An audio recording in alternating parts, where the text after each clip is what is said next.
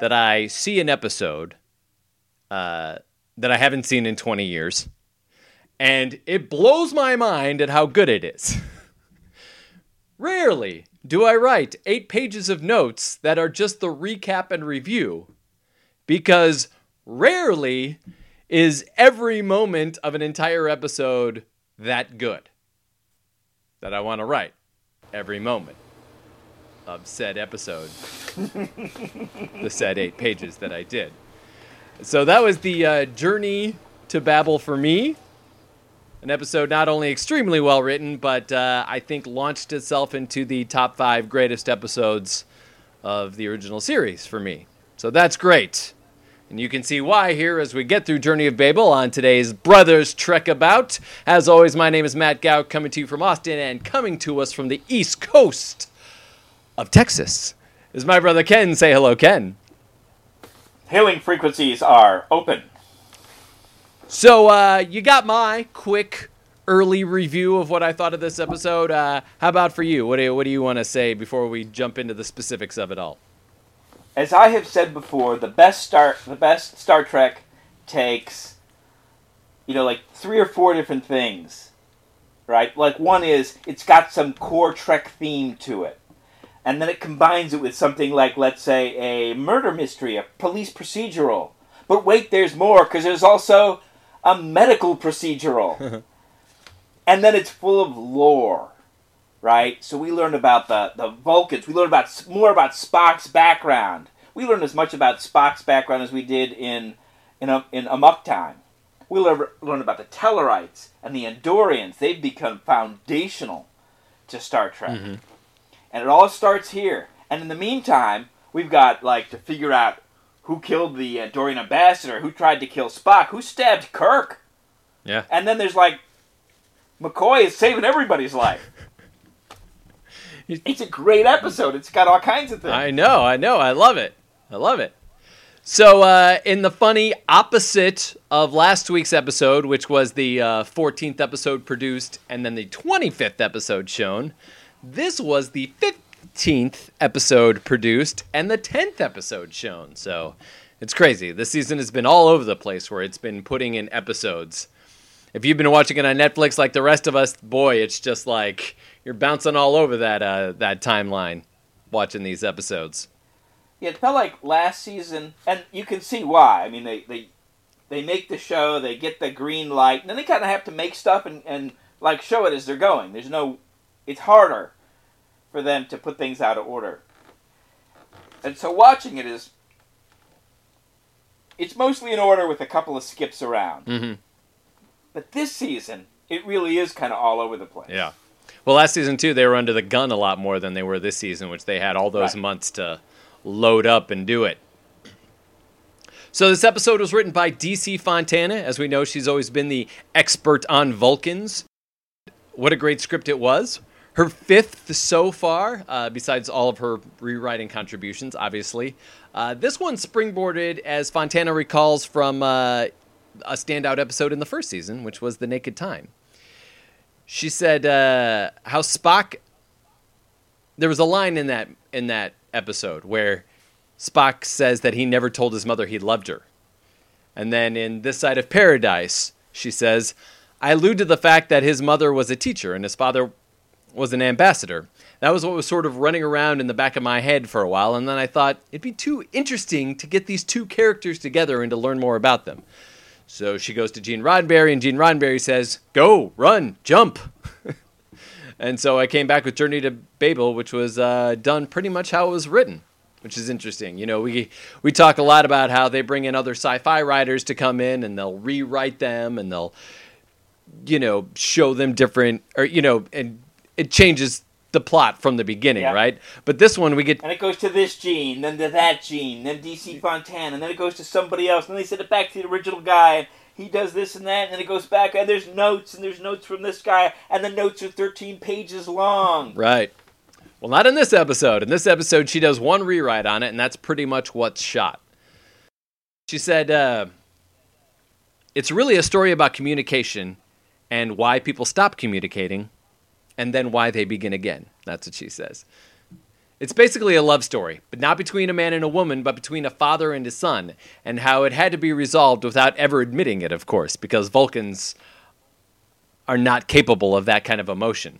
And then you throw in the... Well, you can imagine fathers and sons would have enough difficulty. There's all kinds of movies about that, right? Yes. Well, what's interesting is one of the things that she talks about a lot, which I don't see anywhere in my notes, but one of the things that she talks about a lot is, especially at that time, we were having the big generation gap, right? We were having fathers and sons who couldn't communicate because, what was happening in the 60s compared to where they grew up in, the 40s and the early 50s. So there's that big generational gap that was happening then, much like kind of what's happening now between millennials and those who came before. So that's also in this story. She goes, and then you throw in the adventure, you throw in the intrigue, and you do all that stuff to dress it up. But this is really all in the end a story about love. So Stan Robertson from NBC says, we believe that this particular storyline has the potential of holding a most unique position in the total scope of the series. Little does he know. He goes on to say, it can either be developed into one of the most interesting, effective, and audience-appealing shows that we have ever done, or it can be one of those that will do immeasurable harm. I mean, we've seen this, right? Like with the idea of what canon is and what we want characters to go into. I mean, The Last Jedi is the perfect example of this, right? Nowadays, you've got people who are like, that's not my Luke Skywalker, so you can imagine even people in the 60s being like, that's not the way I saw, Spock and his backstory. That's not my Spock? Right, that's not my Spock, exactly. He goes on to say, with the above in mind, when we delve visually and dramatically into the side of Spock's life, which we have only verbally alluded to before, it is obvious that we must be particularly careful that we do not destroy all of the mystery, all of the allure and the glamour and the uniqueness which audiences associate with this character. So this might be a good point to focus in on the idea of glamour. So Virginia Postrel wrote a book on glamour, right? And she reminds us that the word comes from kind of Celtic mythology about magic and witchcraft. And vampires had the power of glamour, right? They would trick you into seeing a healthy human being, not a corpse. Uh-huh. They would trick you into liking them, tricking you into doing what they said. They could trick you into opening their door. They couldn't enter without your invitation, but they could trick you into giving that invitation so they could come in and feed on you in the privacy of your own home rather than... That's why they sparkle, right? Is because of their glamour. So, she talks about the elements of glamour, right? And part of it is it appeals to your sense of longing. It includes things like things that are hidden. It's not a good reveal. It has to have a lot that's hidden so that you can project your own desires, your own fantasies onto the parts that are missing. And, so the book comes out and somebody does a review of the book in which they write about their brother. It's a woman writing the review, writes about her brother and how Star Trek fit into this model for him, right? So she read this book and she's like, oh, that's why my brother loved Star Trek.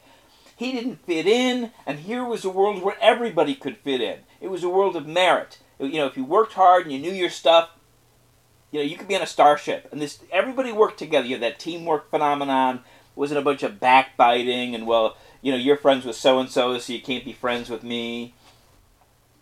And the idea of this idealized world in which, an alien could belong, or someone from any part of the globe could belong. Presumable enemies like Russians could be on the crew as a navigator. Everybody was included. Everybody could work together. And they were doing interesting, challenging stuff, fun stuff. Stuff that if you were interested in science or engineering, this was that's what I wanted. How many people have said, that they got into science or NASA or Stanford or wherever it was because of Star Trek. And this is the glamour of Star Trek. And of course we do have this glamour of Spock, right? That if we know too much, he just becomes another character. But if we don't know about him, there's always a mystery. And then if you can do that thing where every time you learn something about him, you ask 3 more questions, you can maintain that glamour. Yeah, I mean, we were just talking recently about, Nimoy going to NASA and all those people saying, yeah, well, this is just like your, communications panel, and this is like it. So, yeah, that's really absolutely true. Sorry, I was having problems because I muted because I was doing some stuff over here and I didn't want background noise, and then I couldn't get it unmuted. I was like, so then I got frustrated by that and lost part of what you were saying. So I'm sorry. So Robert, what's his name? Robert Justman. Yes. Justman? Okay. So Robert Justman, as always, had some snarky things to say about the first draft of the script, and that's why we love him. He says, it is becoming well known that we here at Star Trek, our ability to pay hard cash dollars has no relationship to the increasing popularity of our program. No doubt, by the time we reach our 5th season on air, our show will consist of one long sequence in which Kirk, Spock, and McCoy discuss what has just happened to them on the page in a 62-page briefing scene. I thought that was great. He basically goes on to say, hey, this is a really great script. I love this idea. But in the first draft of the script, DC Fontana had the show starting on Vulcan. To which he was like, this isn't really going to work with everything else that we're going to be paying for, with all of the wardrobe and makeup and everything else we're going to be applying later. Can we just lose that sequence and then not deal with it later? To which Fontana was like, no, I want all the money going to the makeup. I want the coolest, aliens and costumes that we can find. Now, who is the guy who was always irritated that they started on the ship? Now, that's Stan Robertson from NBC.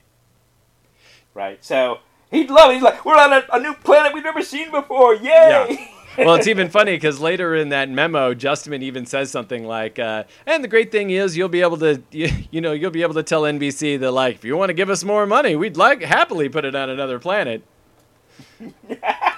Needless to say, NBC didn't come forward with that. Isn't that weird? Apparently Stan didn't have that kind of pull. That's true. We'll discuss this when we get it. I decided to put it later in once we get into the recall of the recap of this week's episode. But there's also the change from they were originally then going to transport everybody from Vulcan onto the thing, but instead they went with the shuttlecraft. Why would they do that? We'll find out later. Little teaser for later. So Joseph Pebney was handed the script. This is his 13th episode, directing for Star Trek. Of course, he goes into D'Agosta here and decides they're going to cast this. How would they cast it? What would be the best way? And so, of course, they bring back Mark Leonard, who we saw in Balance of Terror, right? We talked about his resume in the past on that episode, but let's talk about his Star Trek resume here, because there's a couple of interesting things worth pointing out here. Cool. So Sarek would return 6 more times in the continuity of Star Trek, right? This is obviously before Discovery. Well, we're talking about Mark Leonard, so obviously. So 3 of the 6 were on the small screen, right? We get the 1973 animated series Yesteryear, which we have talked about before, with his little Spock's little cellet, right? Which, by the way, that episode was also written by DC Fontana, that episode. Mm-hmm. Yep. Then we've got Sarek, right, from the Next Generation episode, and then one more time in Unification, which is the episode in the Next Generation when Spock comes onto the show, right? So on the big screen, he also played Sarek, obviously, in Star Trek 3, Star Trek 4, and in Star Trek 6. But, and here's the thing I didn't know before reading this, was that he also played a Klingon in Star Trek The Motion Picture. So, not only has he played a Romulan, not only has he played Sarek, but he has also played a Klingon in the motion picture. So, he's the only, he was the first person to play many different races in the Star Trek universe. So, of course, we talked about this before, but Jane Wyatt here is Spock's mother. She was obviously already everybody's favorite TV mom, thanks to the sitcom Fathers Know... Ugh. Thanks to the sitcom Fathers Know... Why can't I say that? Just single father, one father. Yes. We only the one guy knows best. Everybody else... Well, see, here she's with Sarek, so there are two fathers. It's in my brain, you know. Father Knows Best, right? Which she played from 1954 to 1960. And, of course, as we remember from that show, her daughter from Fathers Know Best was on the show as well, right? Playing the love interest for Zephram Cochrane at the end of that episode of Metamorphosis. Interestingly enough, too, Jane Wyatt won 3 Emmy Awards for that show. And, of course, she returned as Amanda in Star Trek IV. So this is interesting. There's Reggie Nadler here, who plays Shiras, the elder Andorian ambassador. He was 60 years old at the time, but he had some severe burn scars on the lower half of his face, right? That's not cool. So he was usually cast in a lot of villainous roles. Most notably, he was in Alfred Hitchcock's Man Who Knew Too Much. He played an assassin. He was also a cold Russian operative in the Manchurian Candidate. And he was prominently featured as the horrific vampire Barlow in the 1979 series Salem's Lot.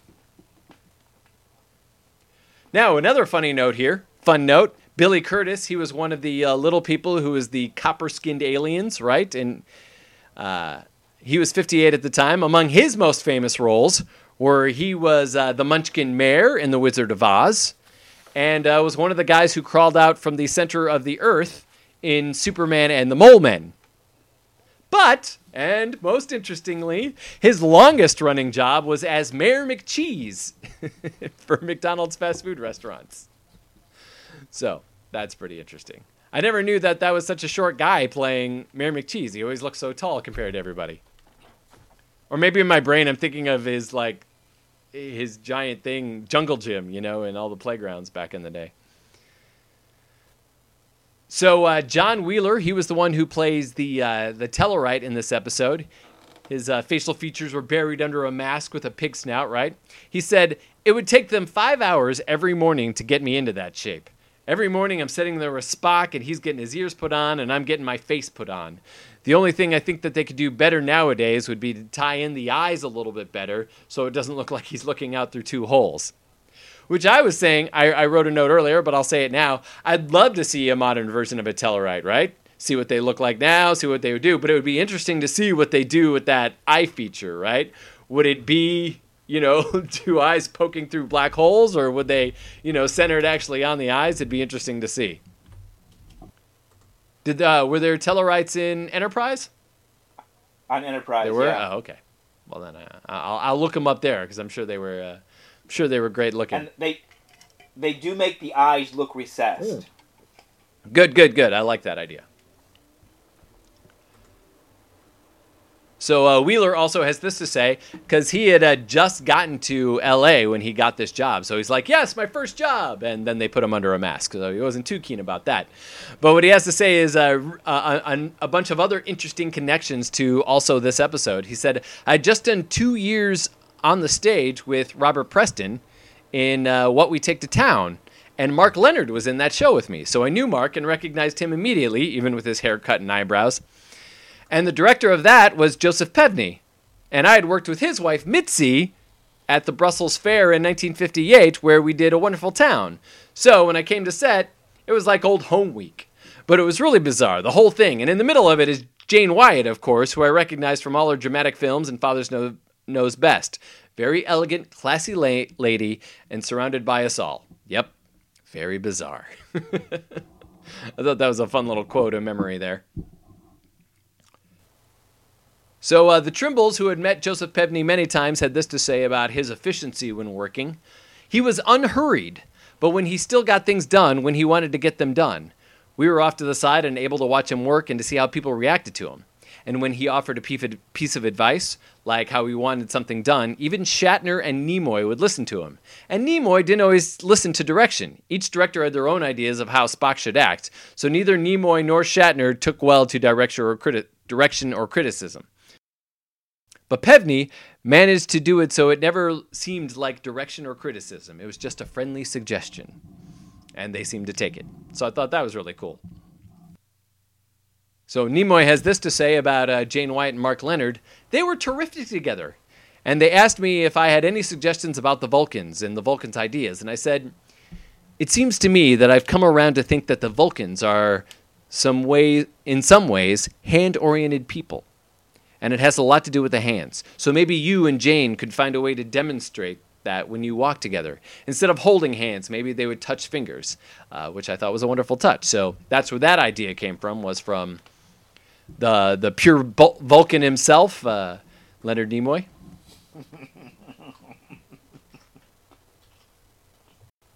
And it looks like that's all I got is for behind the scenes. The rest of it we will get to while we're recapping the episode. So if you are ready, sir, all right, let's get to it. Let's do it. Captain's log. Starting. It's 5-year mission. So we open this episode with Kirk and Bones getting into their dress uniforms. Bones is complaining how, it feels all awkward to wear it. Kirk tells them that the Vulcans are the last of the delegates to pick up, and after that, we can relax. So they meet Spock in the hallway, and there's a ton of other delegates all lined up in the hallway. These people all wearing costumes from other episodes, of course. I wrote this before I understood. It says, also notice that the Vulcans are being picked up by shuttlecraft and not beaming aboard. So I guess if you wanted to introduce an important character like Sarek, you would want to go as big, with the spectacle as you possibly could. But, are you ready for this? There's another reason for it. It was because of the money. To save money, they would arrive in shuttlecraft instead. The shots of the shuttle, like so much else, were reused from previous episodes. To illustrate just how costly the transporter effect was, the building of the hangar deck on Stage 10 was less expensive than having a group of people beam aboard.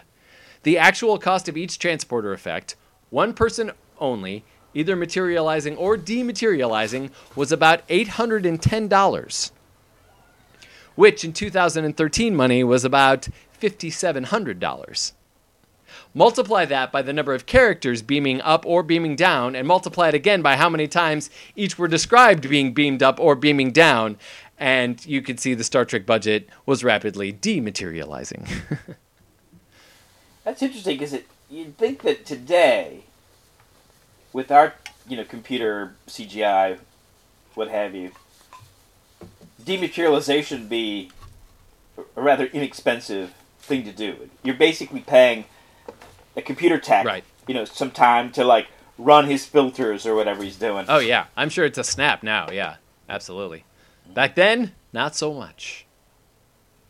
So Gene Roddenberry then sends out a memo limiting the effects, right, of dematerializing and materializing. He basically said, if we are going to have them beam down to a planet, let's either show them either beaming down and then back and then on down on the planet, or say, well, let's go dematerialize and then we'll and then have them show up on the planet by materializing. Let's not have both. And maybe in some of those shots, let's only single it on one actor. So that way it would be cheaper than having to do the whole group of people. So Cushman then goes on to write that this gives insight as to why in the many future episodes, especially those in the third season, that we only see Kirk, Spock, and McCoy who are beamed down. Fewer optical effects, fewer extras, less money. So the shuttle lands. Back to the episode. Wait. So one of the things that we've talked about since the beginning was how season 2 is the red shirt season. Mm-hmm. It's when all the red shirts die, because the number of blue and gold shirts that die is roughly equal to red in seasons 1 and season 3. And it makes sense that if they get cost cutting, especially aggressively cost cutting in season 3, one of the things you just do is you eliminate those red shirts who are just going to die. Mm-hmm. You're I think we've already established the planets are dangerous. We've established that. Let's just leave them out. We don't need to pay an extra. We don't need to have, another guy on there. And we don't have to pay for his materialization. Right. Yeah, definitely. And plus, if they... Well, I don't know.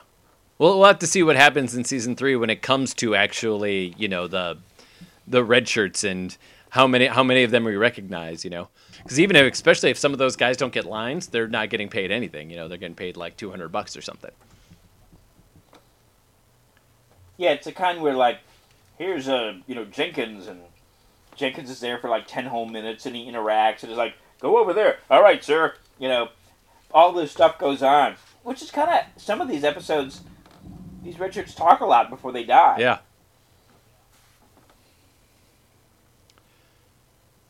So back to the episode. The shuttle lands. The big three enter in their dress uniforms. McCoy asks Spock to remind him how the Vulcan salute goes. Spock shows him, but McCoy can't seem to do it. He's like prying his fingers open, trying to make it happen. He says, "This hurts worse than the uniform." The Vulcan delegate then answers, and Kirk introduces himself. Kirk then introduces Spock, whom the ambassador ignores. He then salutes McCoy as he is introduced. This guy doesn't like Spock, apparently. We learn. Sarek introduces she who is my wife. I like it. I'm going to start introducing my wife like that. This is she who is my wife, Jamie. He holds out two fingers, which she takes, right? We got the two-finger thing here, which, as we learned, Leonard Nimoy taught them. But I was also thinking that, remember in Star Trek 3 when he's going through Pon farr, that's also one of the things that they use is the rubbing of the fingers together in that very similar way. Kirk offers Spock to be their guide, but Sarek asks for someone else to do it. Kirk then says, "Hey, Spock, well, if you want to beam down and visit your parents," and then this is where we find out that they are his parents. Dun dun dun. Credits. Another amazing teaser, right? Completely setting up everything we need to know before the rest of the episode hits. We piece together that Spock and his parents don't get along. We got family drama happening on Star Trek. Well, let's not waste any longer. Back to it. We come back, and Kirk is showing Sarek and Amanda engineering. As Sarek continues deeper into engineering, Amanda stops and talks to Spock. "You still haven't learned to smile," she says. Spock says, "Humans smile with so little provocation." She then, like a mom, complains that Spock hasn't come to visit her. He says, "The situation between my father and I has not changed." Sarek then calls Amanda over, seeing that she is talking to Spock. But then Kirk does... Spock, the subspace rates are so low, you never call. That's true. I mean, he doesn't even have to pay anything to call her. And then Kirk does the same. He calls Spock over. Kirk tries to ask Spock to explain some of the computer components. And Sarek says, "I'm the one who taught him all about computers." We find that Sarek is pissed because he chose Starfleet over the Vulcan Science Academy, which, of course, is a very important thing when it comes to Discovery. I'm sure we'll get much more of that since we'll be seeing Spock in next season of Discovery. Or by the time this is released, we'll have seen. Spock then excuses himself, and then Kirk apologizes to Sarek, who obviously takes no offense, but then excuses himself anyway. Kirk says he doesn't get it, but Amanda explains that the Vulcan way is very hard, and that it has kept Spock and Sarek from speaking to each other for 18 years. Kirk says, "Well, Spock is my best officer and my best friend." "I'm glad," she says. She then goes on to say that Vulcans believe that peace should not be kept with force. To which Kirk says, "Well, we only use force as a last resort. Besides, out here, Spock can learn more than he could on the Vulcan Academy." Ooh. I don't know. It's a cheap shot, don't you think? Although, it's hard to... I mean, maybe if you had some other starship captain, that would be the case. But it's like, on my ship, we do all kinds of crazy stuff. We have seen more weird stuff in the past couple of months. You wouldn't believe it. That is true. That is true. Let's see. So, in DC Fontana's opinion, that not much was altered between how she envisioned this episode and the way it turned out. She says, it was pretty much shot as I wrote it, only a couple of things were changed. And one scene was added in which Amanda talks to Kirk about Sarek's relationship with his son. She says, it seemed to me that would be inappropriate and that she would not have blurted out all this information to Kirk. I didn't have anything to do with that scene, and I think that Gene Roddenberry rewrote it, she says. Which is kind of true, right? I mean, if you think about it from DC Fontana's viewpoint, like, Amanda would know enough not to, like, just talk about, as he, and she gets, what's the word I'm looking for? She gets in trouble for it later. Yes. Yeah. She gets in trouble for it later by Sarek, who says, you embarrassed my son. I think she does that a lot, though. I mean, I think that's kind of part of her character. Oh, it is very human. And, of course, yeah. And all we have to go on is, of course, what we've seen on screen, and so if they have her doing things that are inappropriate on screen, then I guess she's inappropriate. But, yeah, she talks about, when he's young and he's got a teddy bear, and, this thing with the father. And I just think there's some other times when she's letting the cat out of the bag. And in one sense, I wonder whether this isn't almost a strategy of Sarek's. That he knows that she's going to reveal stuff that he can't talk about. Oh. But this way it gets out. She can grease some wheels even if he's incapable of doing it. Oh, I like that. That's good. The captain then gets a call from Uhura, who says she has picked up a random transmission. Kirk tells her to begin long-range scanning. Captain's log, stardate 3842.4. The conference is to basically decide whether or not this planet is going to get admitted into the Federation or not. But delegates from both sides are on the ship. Shouldn't they have done this in some other way where they put delegates on one side? But anyway, the hope is that they can get to Babel before the delegates lose their minds, basically. We find the big three talking to Sarek. Bones asks about Vulcan physiology and why someone so young in Vulcan years would retire. Him only being 104 years, after all.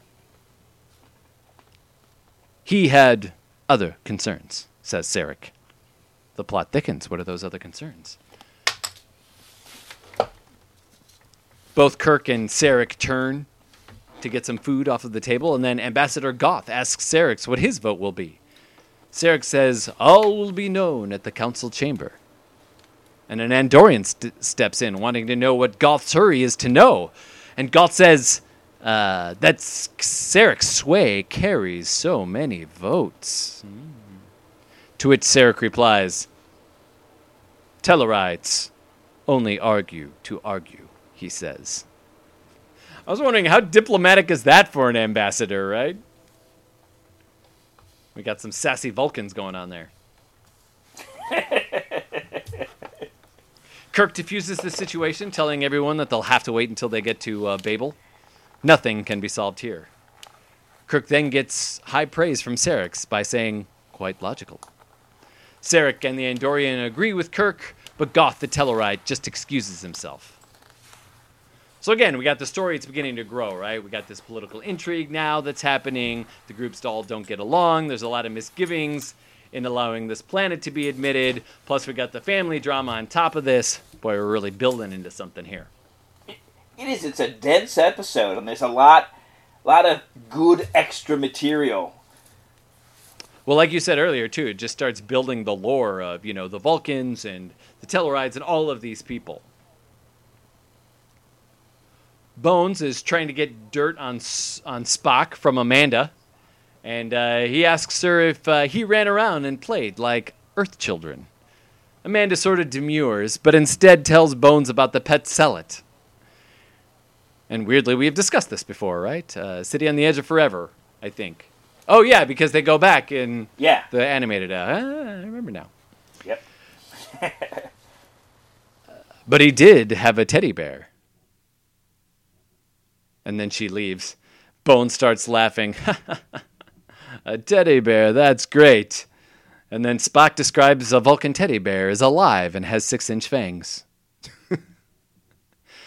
Chekhov calls down, and we hear that there's a spacecraft that is pacing them. And there are no authorized vessels in the area.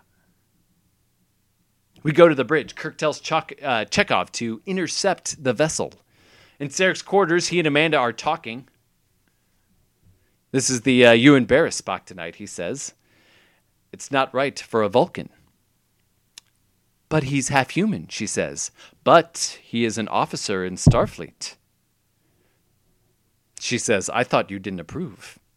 Sarek hesitates and then says, it is more about respect than approval, he says. Amanda says, she loves Sarek even though it's not logical.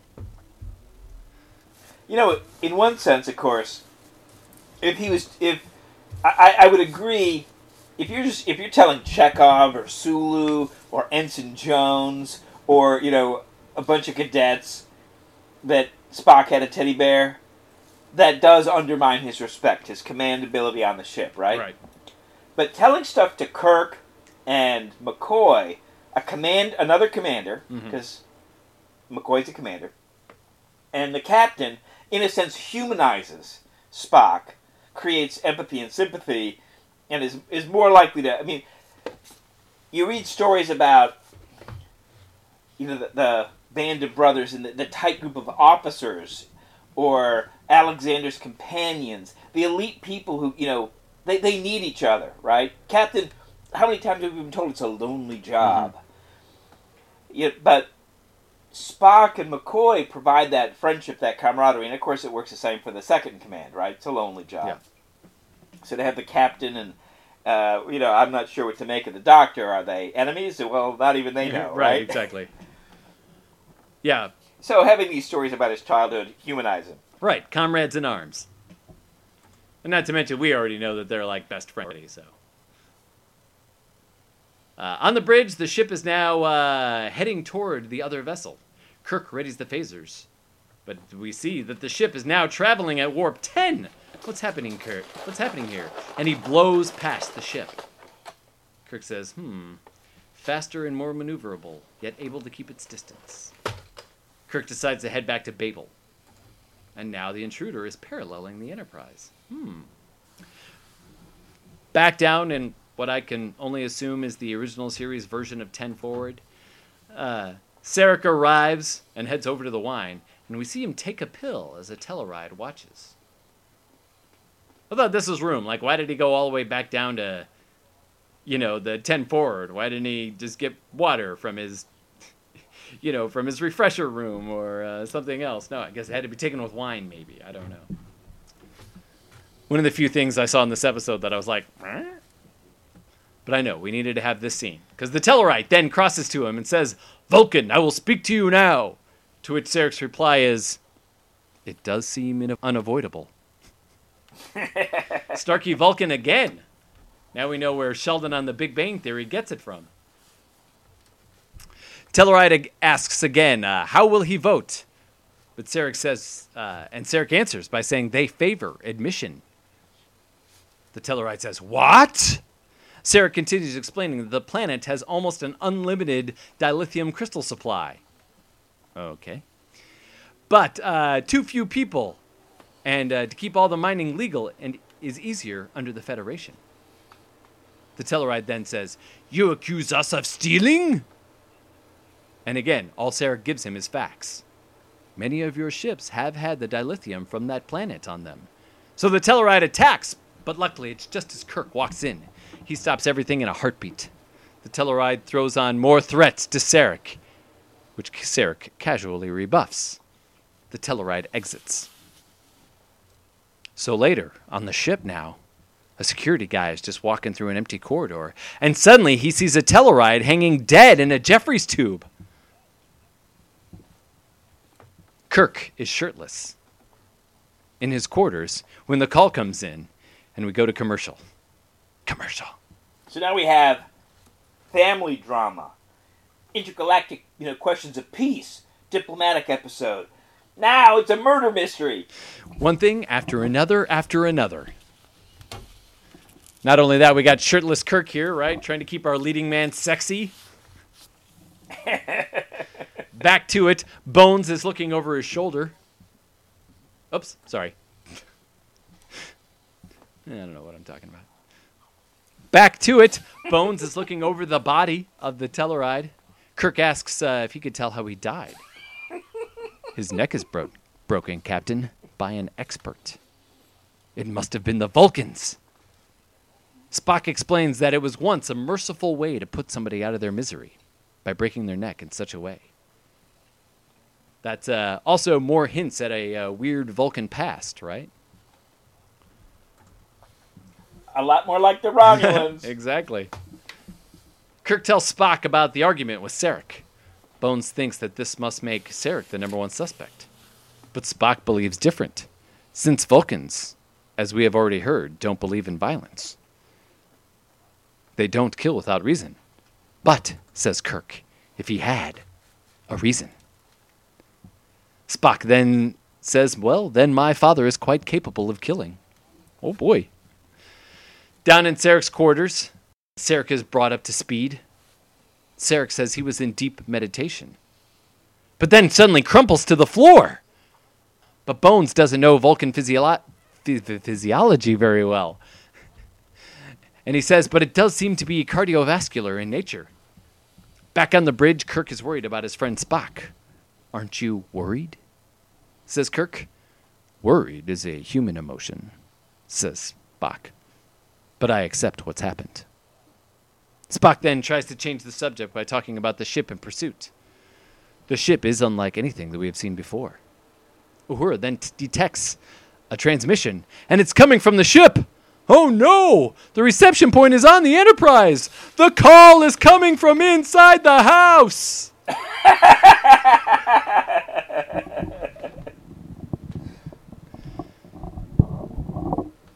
Spock can't decode the transmission. It is unlike anything they have seen before. Again, much like the ship.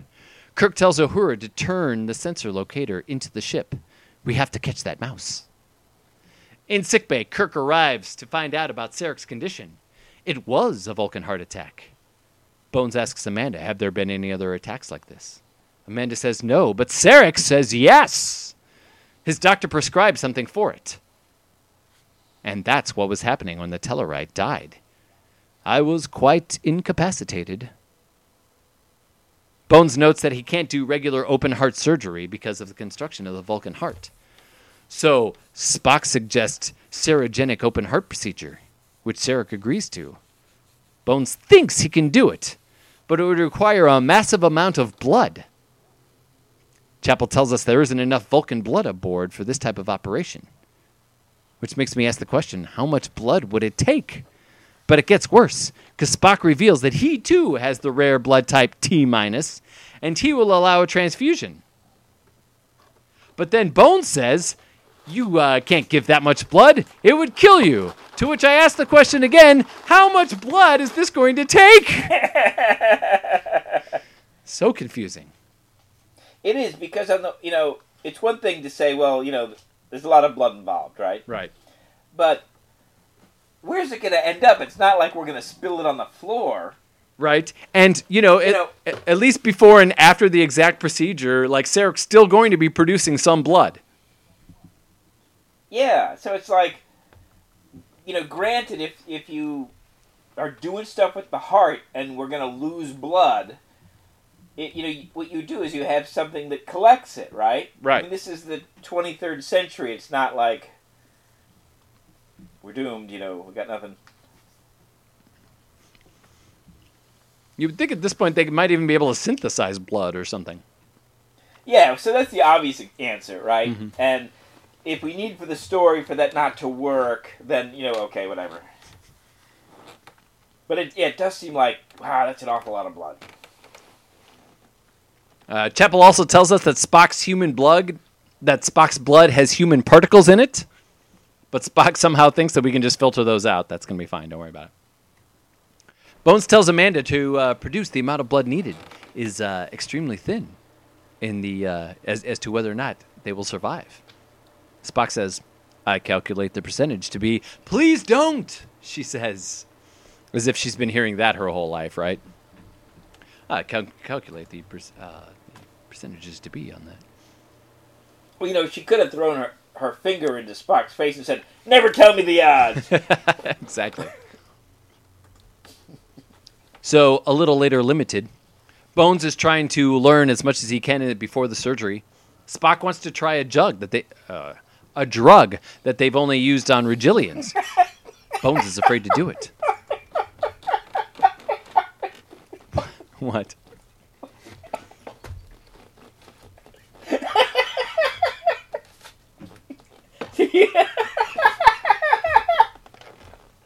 So you said.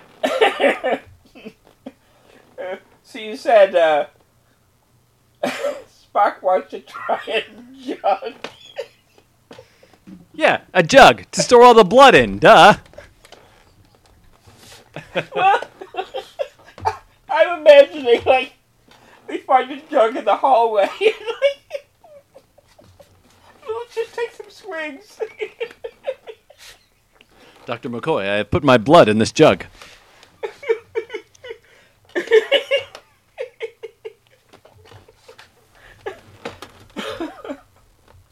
Bones is afraid to do it. He's afraid of losing Spock as well. He says, I know the anatomy of the heart, of the Vulcan heart, but it's very different from the practical expertise, which I think is a great point, right? Because doing heart surgery is one thing, but knowing how to do heart surgery is one thing, but then actually having to open up and actually do it, that's a whole other story. Bones goes on to say, if I don't kill him, then the drug might. What drug? Asks Amanda, who just walked in. A drug to help speed up and replace blood in the body. The drug in the jug. The drug in the jug, exactly.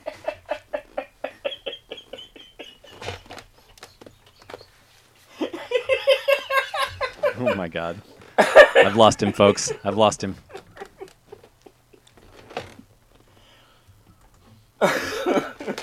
He says it puts a tremendous amount of stress on the other organs. It might kill Sarek. So Spock says, well, then let's try that jug on... Jug, I said it again. Spock says, well, then let's try that drug on me.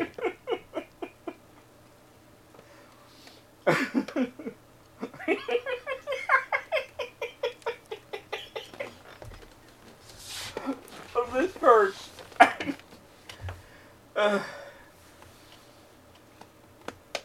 I'm in pain laughing so much.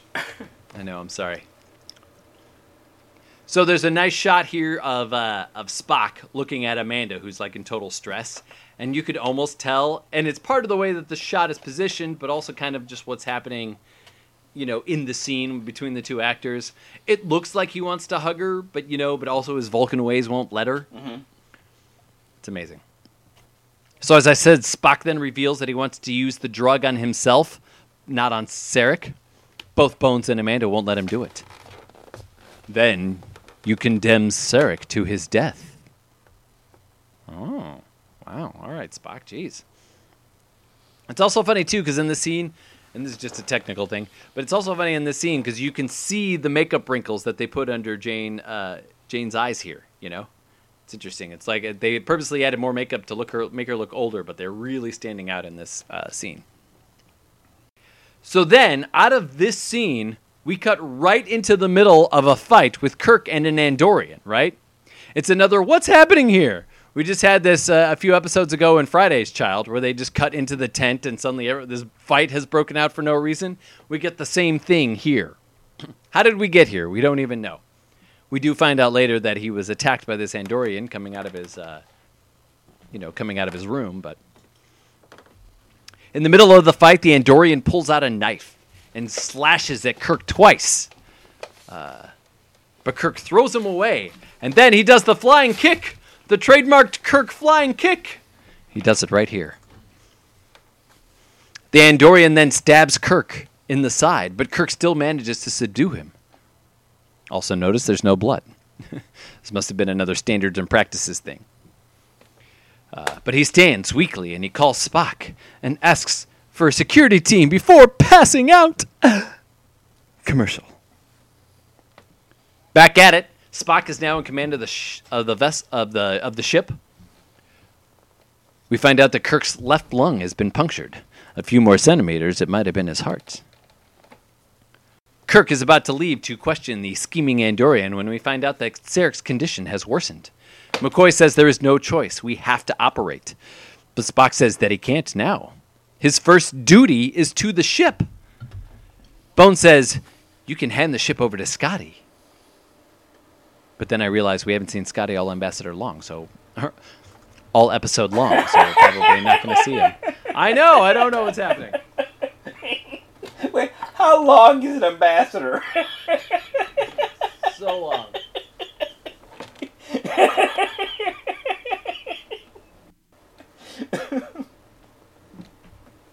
All right.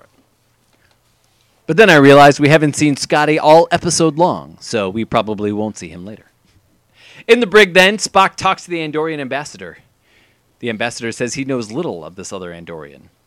Spock says that he was interrogated, and yet it revealed nothing, which suggests that he was trained for this plot. The ambassador says, how would we profit from taking out your captain? That's a good point, and even Spock thinks that's a good point.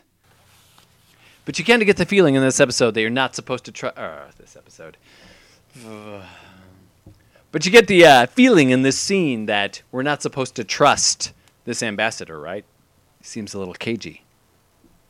So Spock makes this argument, I can't relinquish command because, we've got this mysterious ship trailing us.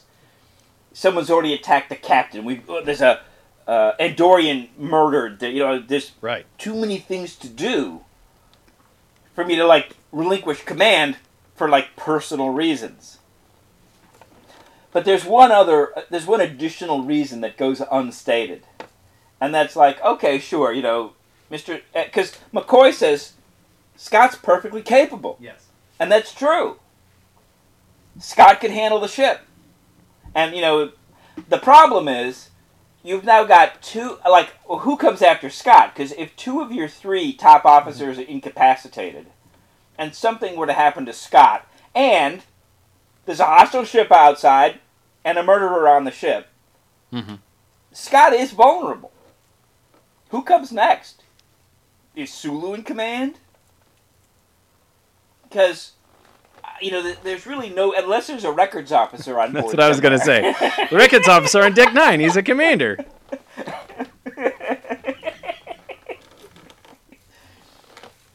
There's really, nobody else who you'd say really could be in charge. So, it's dangerous for Spock to relinquish command to Scott if something were to happen to Scott, we're now in trouble. Very good point, sir. So now we're in Spock's quarters, and we can see he's working on something, and he sort of hesitates as he's thinking about something in his brain, which is great because that plays into a moment later. But you can see it really is weighing on his mind here in that little 2 seconds. So someone chimes in. It's my guess is that it's Amanda to plead Spock to do the surgery, and sure enough, it is. And it's funny how suddenly the minds of her and Bones have changed, right? Before they were no, I don't want to risk losing both of you. And now suddenly we jumped a few hours ahead and it's oh, okay, we got to do this. This perhaps shows the value of logic over emotion, right? It was an emotional thing keeping them from doing it before. But now logic sets in, there's no other choice. This is our only choice. We have to do it now. And now at this point, they're he's I can't do it. Under any normal circumstances, I could get Mr. Scott to do it, but the circumstances are not normal. He lays out the facts, the diplomat, the ship following them, the attempted murder on Cook. The situation is not normal. She says, your duty is to your father. Sarek understands my reason. Well, I don't, she says. You're human. Oh, that's not a dirty word. You are human too. Let that part of you come through. Your father is dying, she says.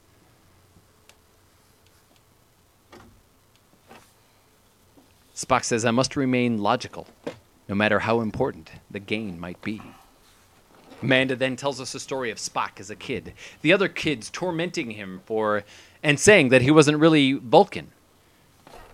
So this story that she's about to tell, we've seen several times now. Mm-hmm. Played out. We see it in Discovery. Yep. Right? There's some memory of it.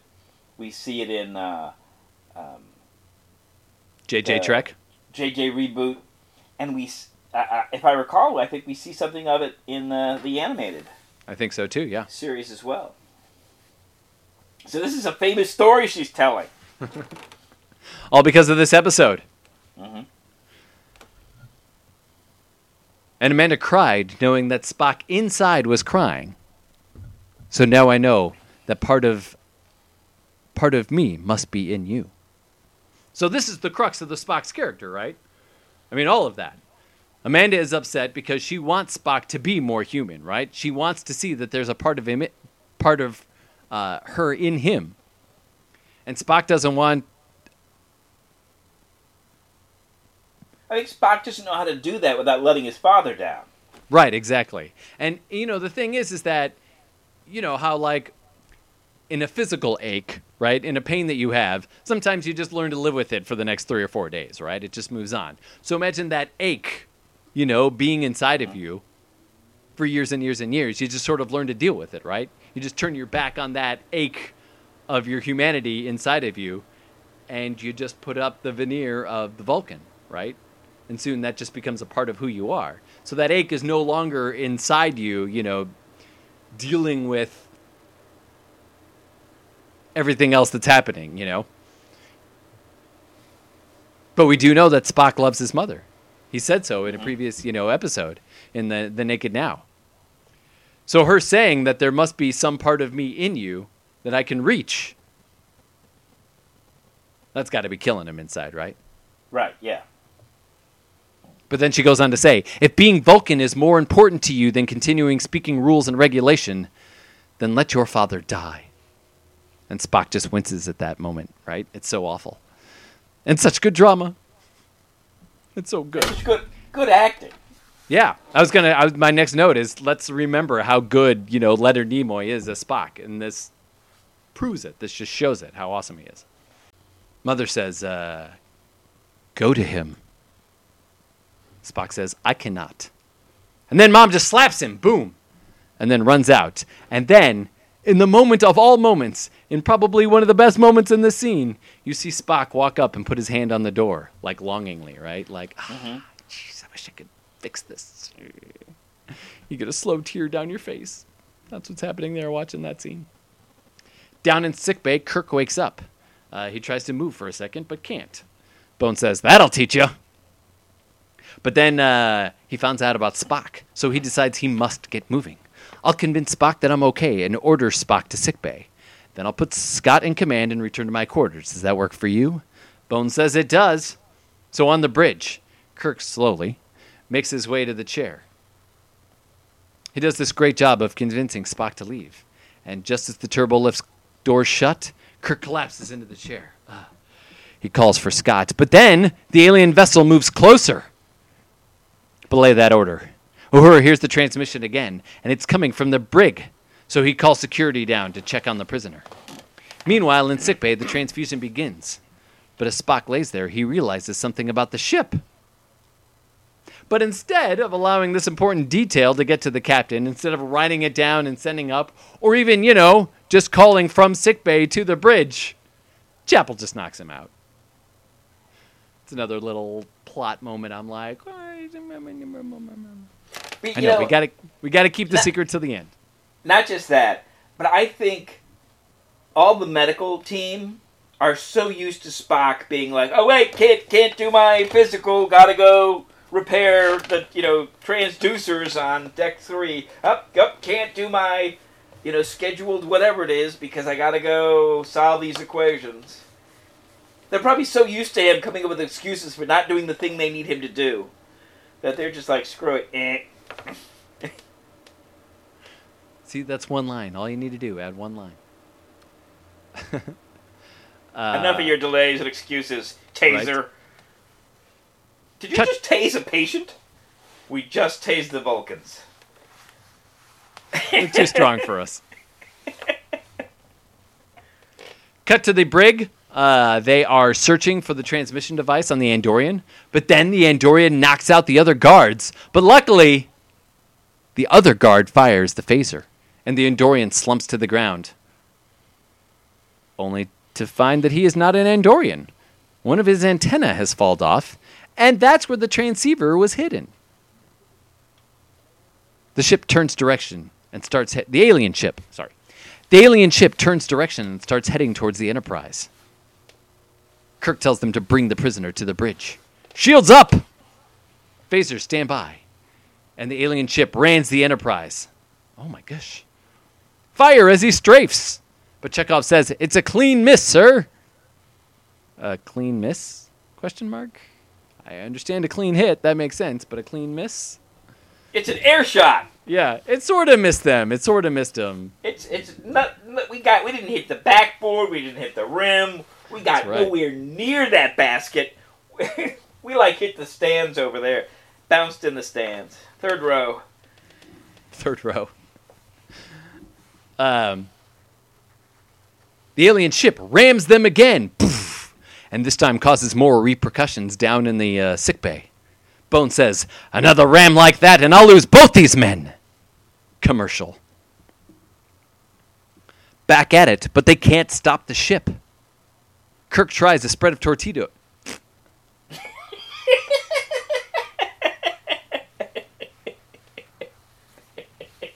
Oh my God.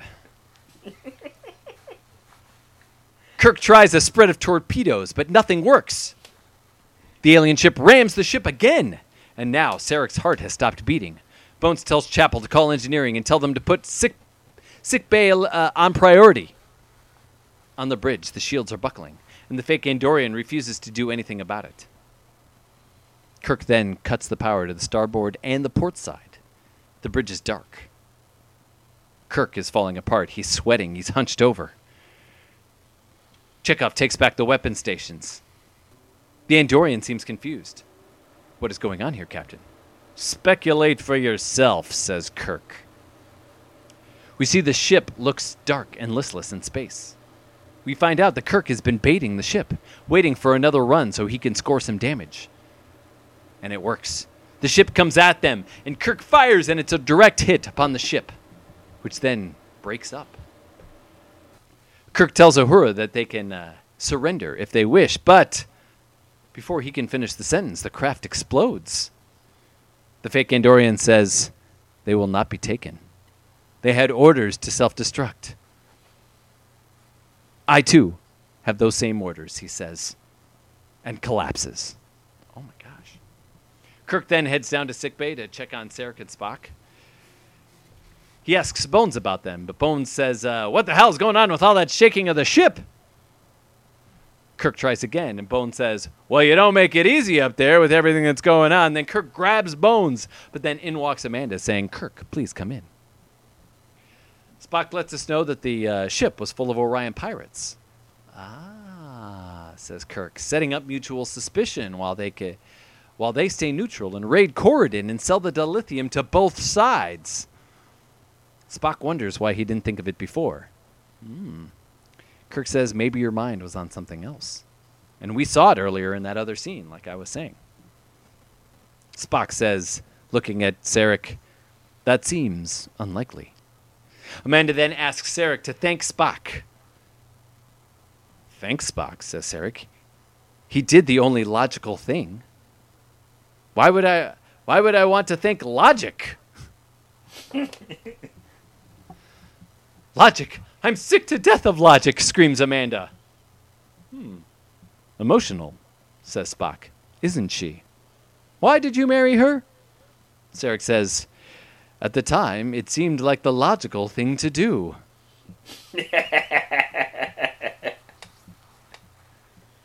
Kirk then starts to crumble, and they take him to the open bed. Bones tells him, now stay in bed and behave. Kirk says, I think that you're enjoying this. Spock says, I've never seen him look so happy. And then Bones shushes everybody before they can talk again.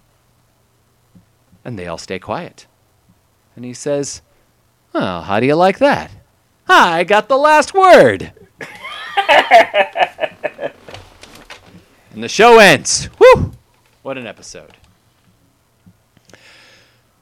So one of the questions that I wonder is that DC Fontana in all these interviews keeps saying that she was thinking about what kind of woman would marry a Vulcan. Did we get the answer to that question, I ask? Did we learn a lot about Amanda? Did we learn enough that it would, show us why, she would marry Sarek? I think we have to fill that in for ourselves. I think that's another example of us having to fill it in for ourselves, too. I mean, I like her characterization in it. She is obviously very human, but again, she's had to put up with all of this logic stuff for 20 years. You'd think that, like, she would either at this point succumb to it and she wouldn't lose her mind like she did, at the end of the episode. Logic, I'm so sick of logic. It would be a good conversation to have in Discovery. Because Burnham is working through this problem of how to be a Vulcan but be human, and I kind of feel like Burnham is putting Vulcan on the shelf. Yes, I would say so. And so, like, a reasonable thing to do would be to ask Amanda, okay, you have the same problem, how to be a human in a Vulcan world, and make a go of it. What do you do? Like, why? Why did you marry Sarek? And then for Amanda to explain things,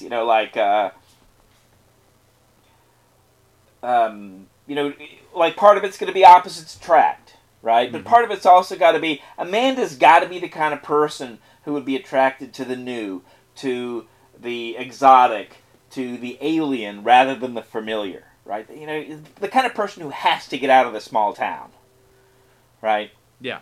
And so the idea of traveling the galaxy with this ambassador who had this kind of cold reserve that, but was so interesting and intellectually stimulating while being emotionally so remote.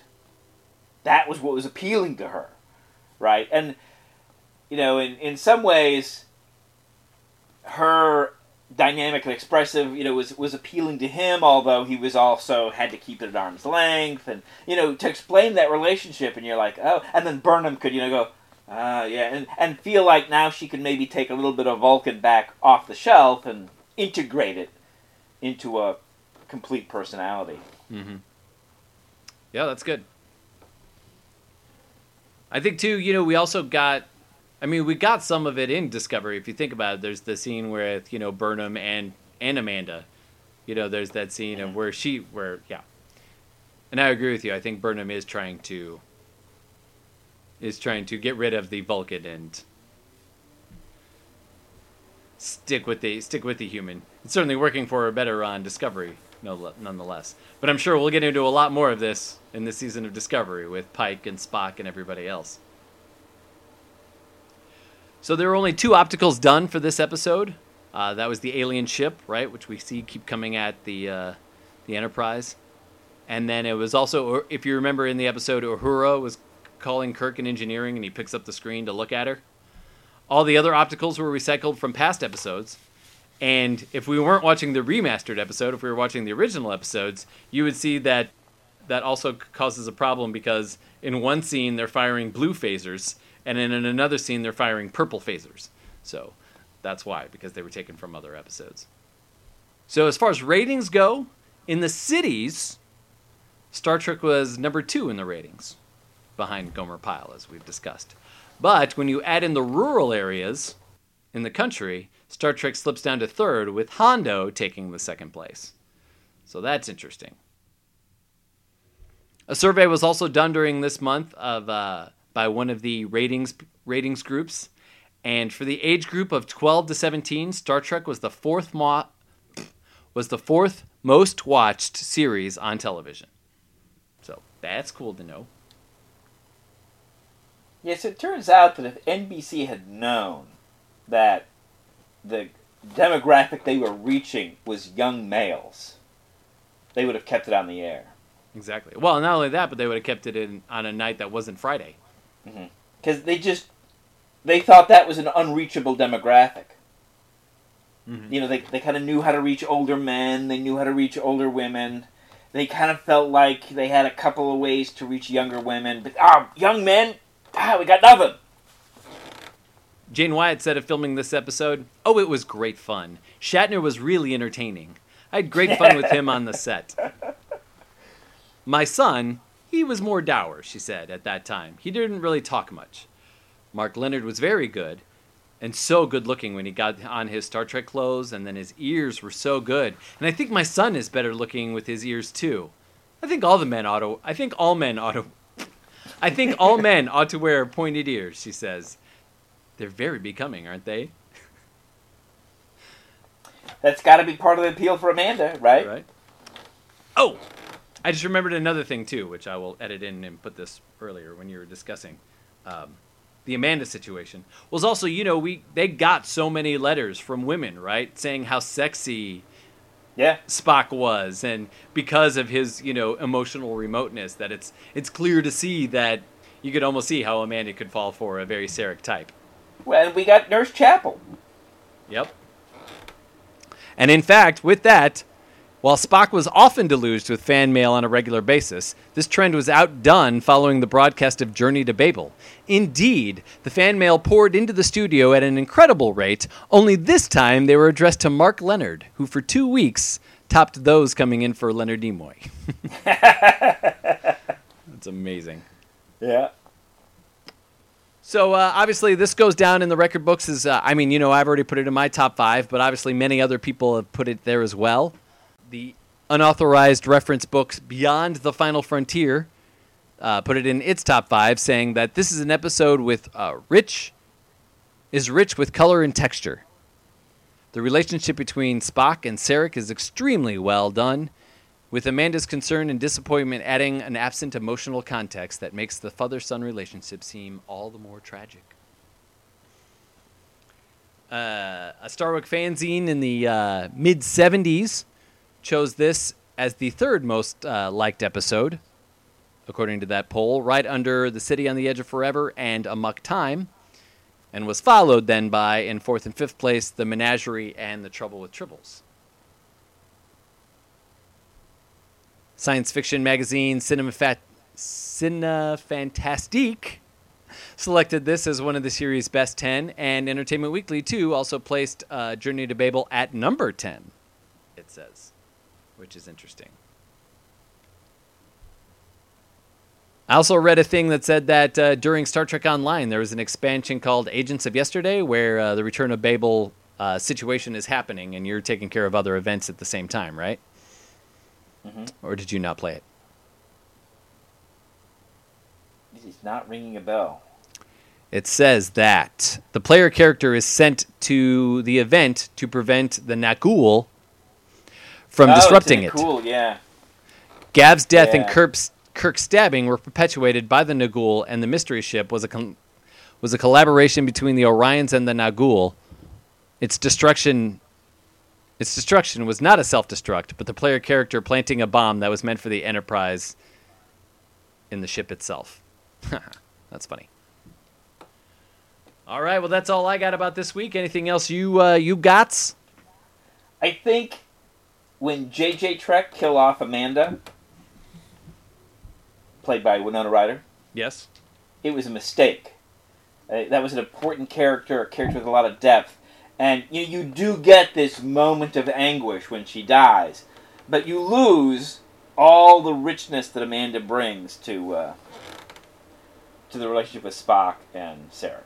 Now, they may have thought, well, we're not ever going to bring Sarek back, and who needs that? And it's already been done. We don't need to do it again. Right. We get the benefit of it having been done on the other timeline, and we just get to presume that it's there. Well, and not only that, too, but I think he's a lot more human on that timeline, too, than in the original series, We see with his relationship with Uhura and all of that they're doing in the JJ Trek. Mm-hmm. All right, well, next week's episode is A Pretty Little War. No idea. We'll see it, though. I'm going to see it, again, for the first time, I'm sure. But can't wait for that. That about wraps up this week's episode. As always, my name is Matt, coming to you from Austin, and saying goodbye in Houston is my brother Ken. Say goodbye, Ken. Live long and prosper. There you go, and we will see you all. Oh, wait. And before we go, don't forget you can find us all on the Stitcher Radio. You can find us there, podcast. You can find us on Apple Podcasts. That's a cool place. You can find us on SoundCloud. We're there, and we're always showing little excerpts of what we do here behind the scenes on our YouTube site. So you should go over there and look there. All that fun stuff is there. And with that being said, goodbye.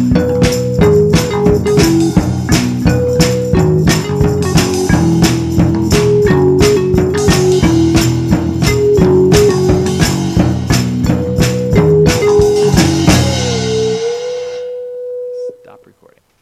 Bloop. Very nice. Yeah, it was good. Lots of stuff to talk about. Private Little War is next. Again, I have no idea what that is. We get some Kirk backstory this time. Oh, all right. On the heels of the Spock backstory. That's right.